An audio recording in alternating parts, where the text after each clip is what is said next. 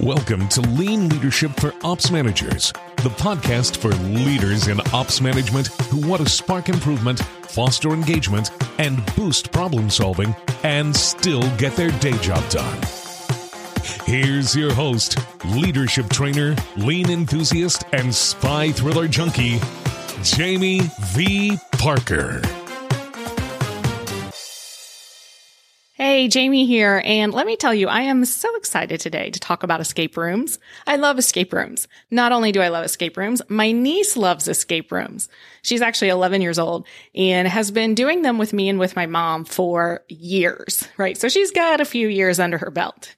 It doesn't matter what city we're in, we're always checking out an escape room to do while we're there. And so I want to tell you a little bit of a story about one of the escape rooms we went to. But first, quick side note, my absolute favorite escape rooms across many companies, across many cities, are the ones at Mystic Escape Room in downtown Littleton, Colorado. They're great, they're super thematic, the storylines work, and the puzzles are so good. So in our show notes, we will put a link to Mystic if you're ever in the neighborhood in Littleton, Colorado. But part of what makes those escape rooms great are the puzzles being so good.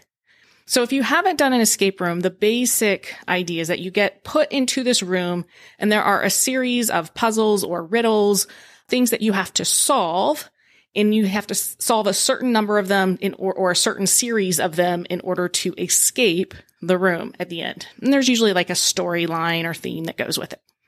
So that's why I love Mystic so much. It's just the puzzles, they just all fit so well. But I was really frustrated at one of the escape rooms that I went to. Like, I was pretty sure I figured out the riddle and I knew the combination to plug into this lock, right? So some rooms have more locks than others. Some have lots of locks, right? Combination locks. And so you do the riddle to figure out, here's the 3 number, or the 4 number, or the 6 number, or whatever it is. And I was pretty sure I'd figured it out. And I went to do this lock, and this was a lock that I had not seen before. Like, I looked at the lock, and I couldn't quite figure out how it worked. Like, which number was the selected one? You know how normally there's like an arrow, or it fits inside an open rectangle, or something like that. And this one just didn't exactly have that, right? Like, it wasn't 100% clear what I was supposed to do, how I was supposed to use this lock. But I went with what seemed the most logical, given the dozen other types of locks I've seen in escape rooms. And the combination didn't work. So I did what any escape room person might do, which is to try the numbers backwards, right? Like to reverse it. And it still didn't work. So I went back to the clues, right? Like, maybe I got the combination wrong. Maybe I didn't solve the riddle. So I went back and I went over the clues. I still got the same answer. So I tried it again. Doesn't work. So of course I have to ask my mom and my niece to try it, because maybe I just can't work the lock, right? Like, sometimes that's it. You can't get the key to turn. You can't get the lock to do. Get someone else to try it. Well, they tried it. It still didn't work. So we asked for a hint, right? Can we get a hint? Hey, clue masters, can we get a hint? And the hint comes back with a clue telling us to, look at a certain part of the riddle, which we already did. But I double checked it anyways. I'm like, did I miss something? So I went back to that and I'm like, yeah, we already got that part. We already figured that out. So I come back over the intercom again, and they give me another clue about using something from earlier in the room to solve the riddle. Like, yeah, we did that too. That's how I got the ant. Like, these are the things that I did. And I even asked for them to clarify, like, how does the lock work? And kind of just got like this vague answer. So this went on a couple more times. And each time I'm trying the lock, my mom and niece are trying the lock. And finally they're like, I'm asking for like hint number 5. Like, I've never been stuck like this on a lock. And I asked for it, and they just tell us the combination, right? Like, here's the answer. Well, we had it right the whole time. Yes, that's the exact answer that we have been trying. It's the exact answer we started from. And then they explained that the lock was kind of different and gave us different instructions for how we needed to put the combination in. And boom, it opened. Now, for any of you who know me and you know my patience level or my lack of patience, you can probably imagine like my frustration right now. Like, I don't hide my face very well. Like, my emotions kind of get worn on my face. I actually like physically hold my lips shut, to keep me from speaking. My face turns red, all the things. Like, so you can imagine I was not particularly happy, and I'm sure it showed. But here's the thing. They could have offered me clues, or the coaching version of that, asked me open-ended coaching questions all day long, and it wouldn't have gotten me closer to solving the problem because I didn't know how to work the lock. What I needed in that moment wasn't coaching. What I needed in that moment was teaching. Teach me how to do it. Show me how to do it. Explain to me how to do it. So here's why I'm telling you this story. Remember last episode, we had that general manager that was frustrated. Why didn't she just do it? Why didn't the assistant manager just do it? And last week we talked about that. When your ops leaders, your supervisors, your managers, they aren't doing what you expect, particularly if it's a new routine or a change in routine. And so last week we focused on the execution side, right? Understanding that a new or changed routine or behavior, how do we get better execution of that leader routine or process? And so we really kind of talked about execution last week. Here's the thing though, execution alone isn't enough. Practicing a bad golf swing doesn't necessarily improve your golf swing. Right? You have to intentionally work on improving that swing through practice where you're working on specific adjustments and reflection. Otherwise, you're just reinforcing that same bad golf swing, right? You're just getting more reps of a bad golf swing. Well, executing the new routine poorly doesn't get you the result you want. When this manager exclaimed, "Why didn't she just do it?" Execution was only part of what he was expecting. The other part of what he was expecting was the thinking and the decision making. It was reviewing some newly available data, some visual management, analyzing it, and then deciding what adjustments to make from the data and taking action on that decision. So last week we worked on execution. Today we're talking about improving the thinking and the decision making behind our leader routines, behind the routines that you want your team leads and your ops managers to be doing. So we're going to talk about I'm going to give you 4 tips specifically about improving thinking and decision making. And then I've got a second set of 4 tips to dig into one of them deeper. All right. Number 1, let's talk mindset and your approach as the senior leader first. When the general manager did his floor walk and saw the visual boards, he thought, and later said to me, obviously, she should have done this and that adjustment.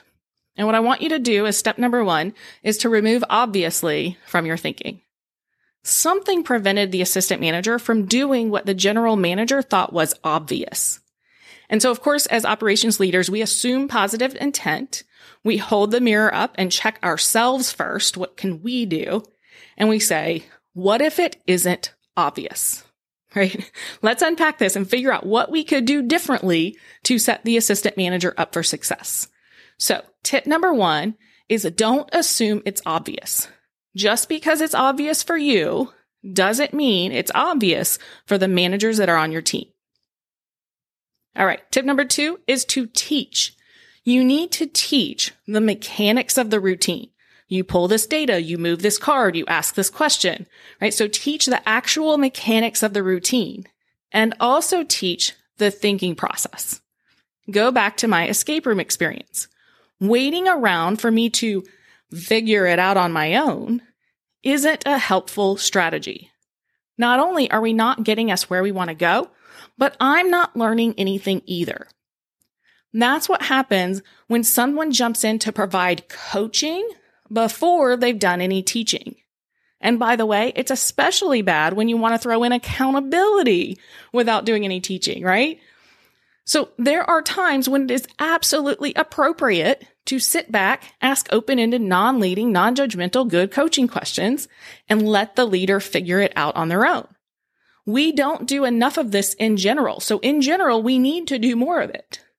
But you also have to have discernment of when. And as an ops executive, you need to make sure you develop the ops manager's capabilities in discerning. When do they need to do or to direct?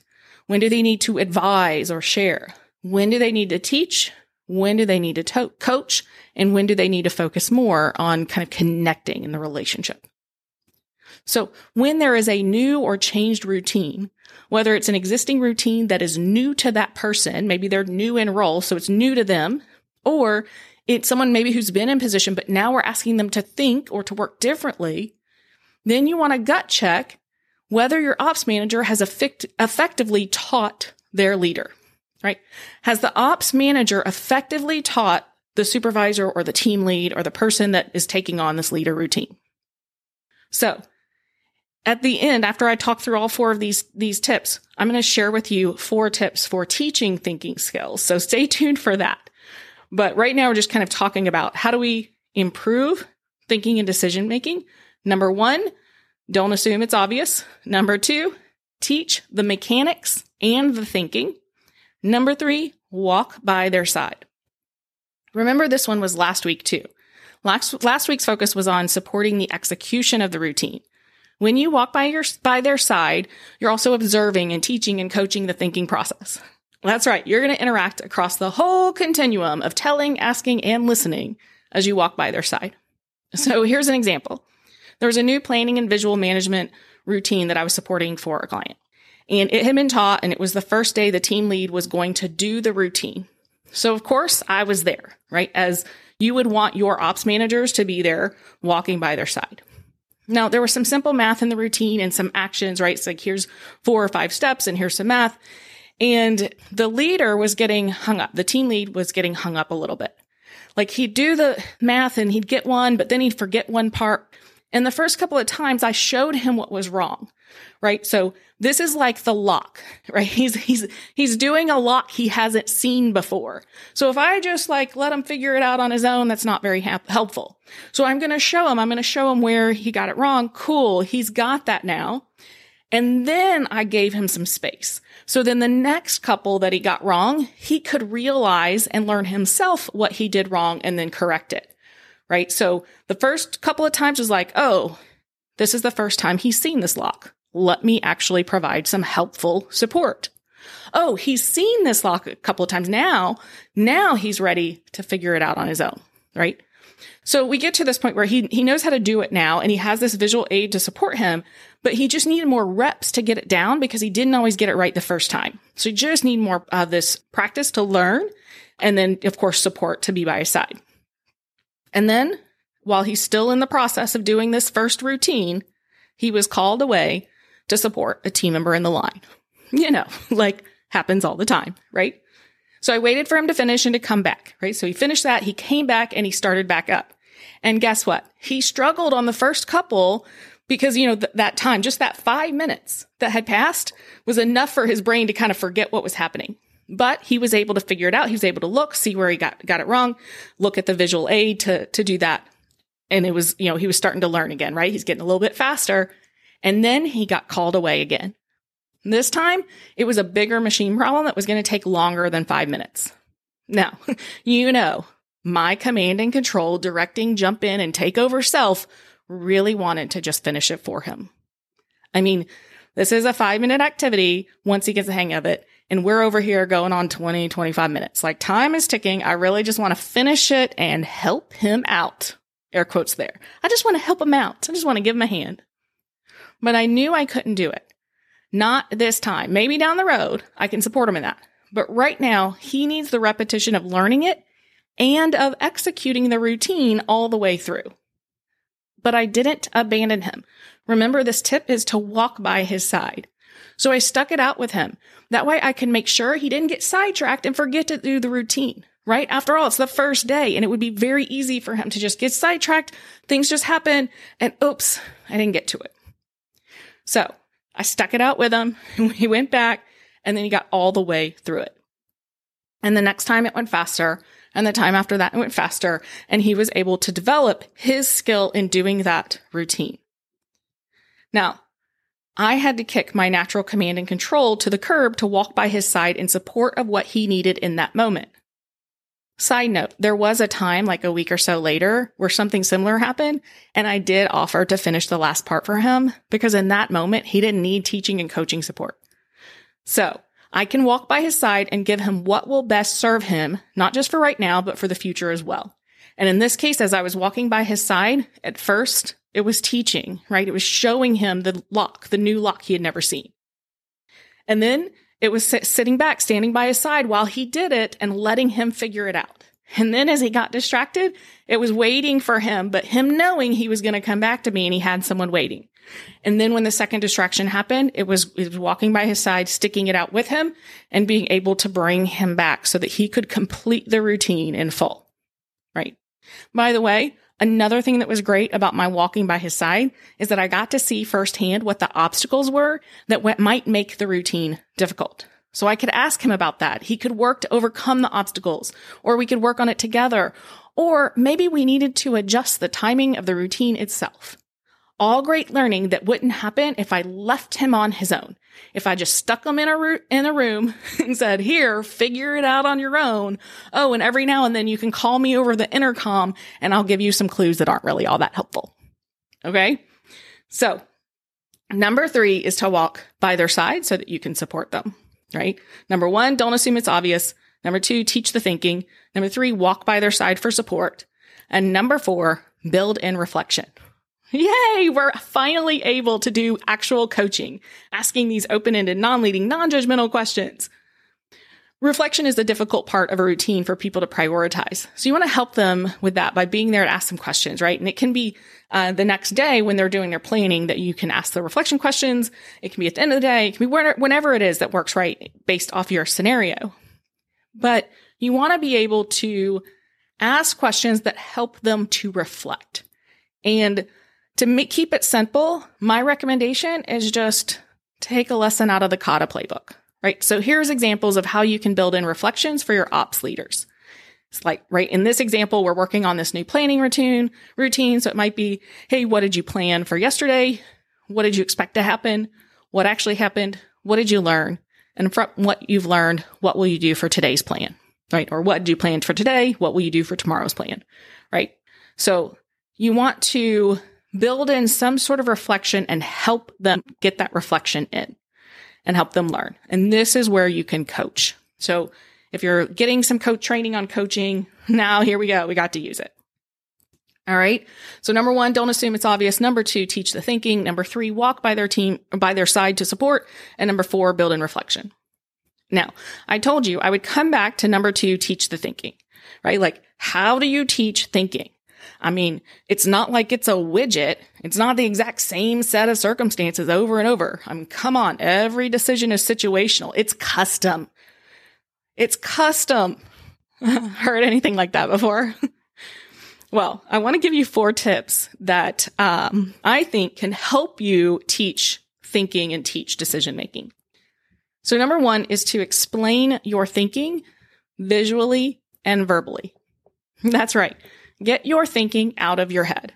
Make it visual with Post-its or whiteboards or models or drawings, right? Make it visual and make it auditory. Explain your thinking in words, right? Verbally say it. When I was teaching this new planning process, I made a worksheet for the plan and it was super simple. Like there was nothing fancy about this worksheet. And realistically, it may not even be something that you have to have forever. But it's visual. There's boxes for each assignment. There's specific steps. And you can see what's happening. And they handwrite their plan in it. So I took one of these worksheets and I created my first plan for the day, right, as an example, and I made copies of it. And then I explained what I planned and why. For everything that was on that plan, I walked through every step.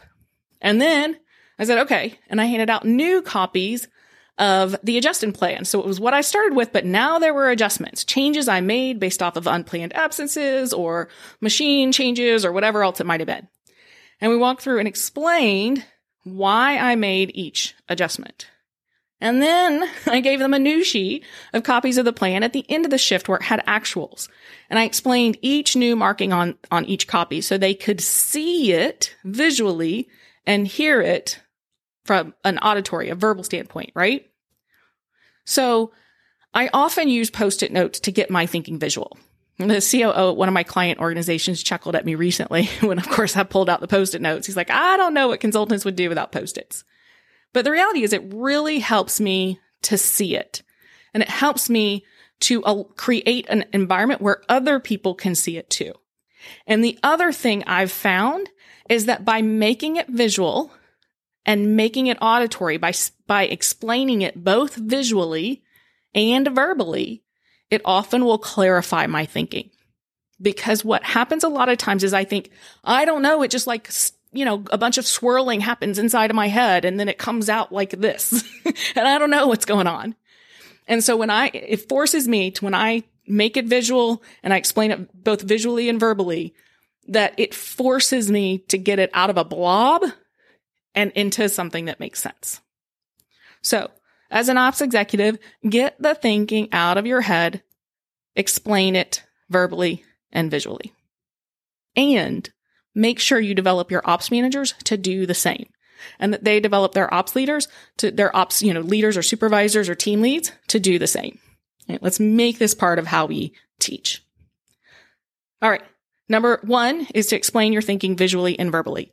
Tip number two is to connect cause and effect.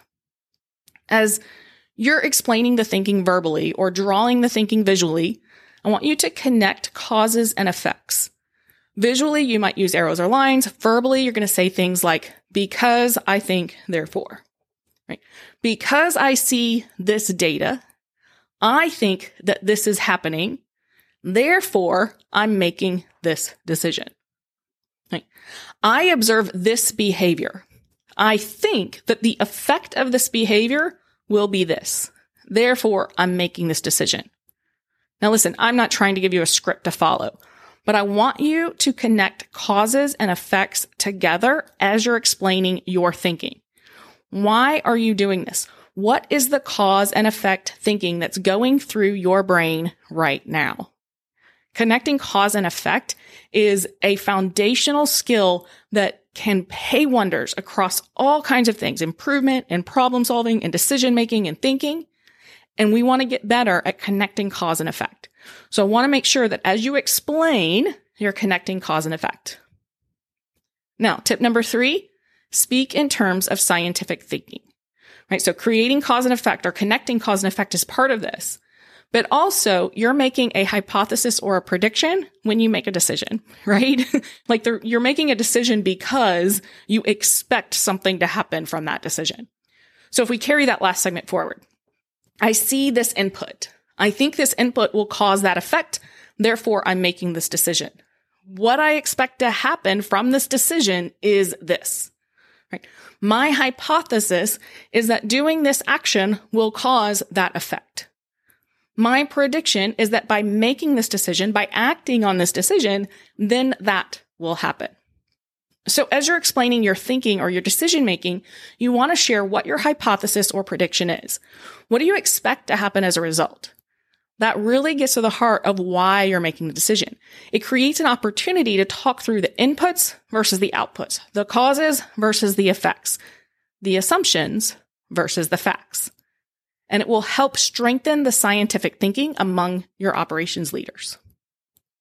And tip number 4, follow up on the predictions you explain. When you explain a prediction or a hypothesis, follow up on the next hour or the next day or the next week, whatever the right time frame is, but follow up with the manager you're teaching and compare that to what actually happens. Do a reflection together. Model what it's like to reflect on that decision and learn from it. Don't just scatter teach whatever's on your mind or whatever happens to come up.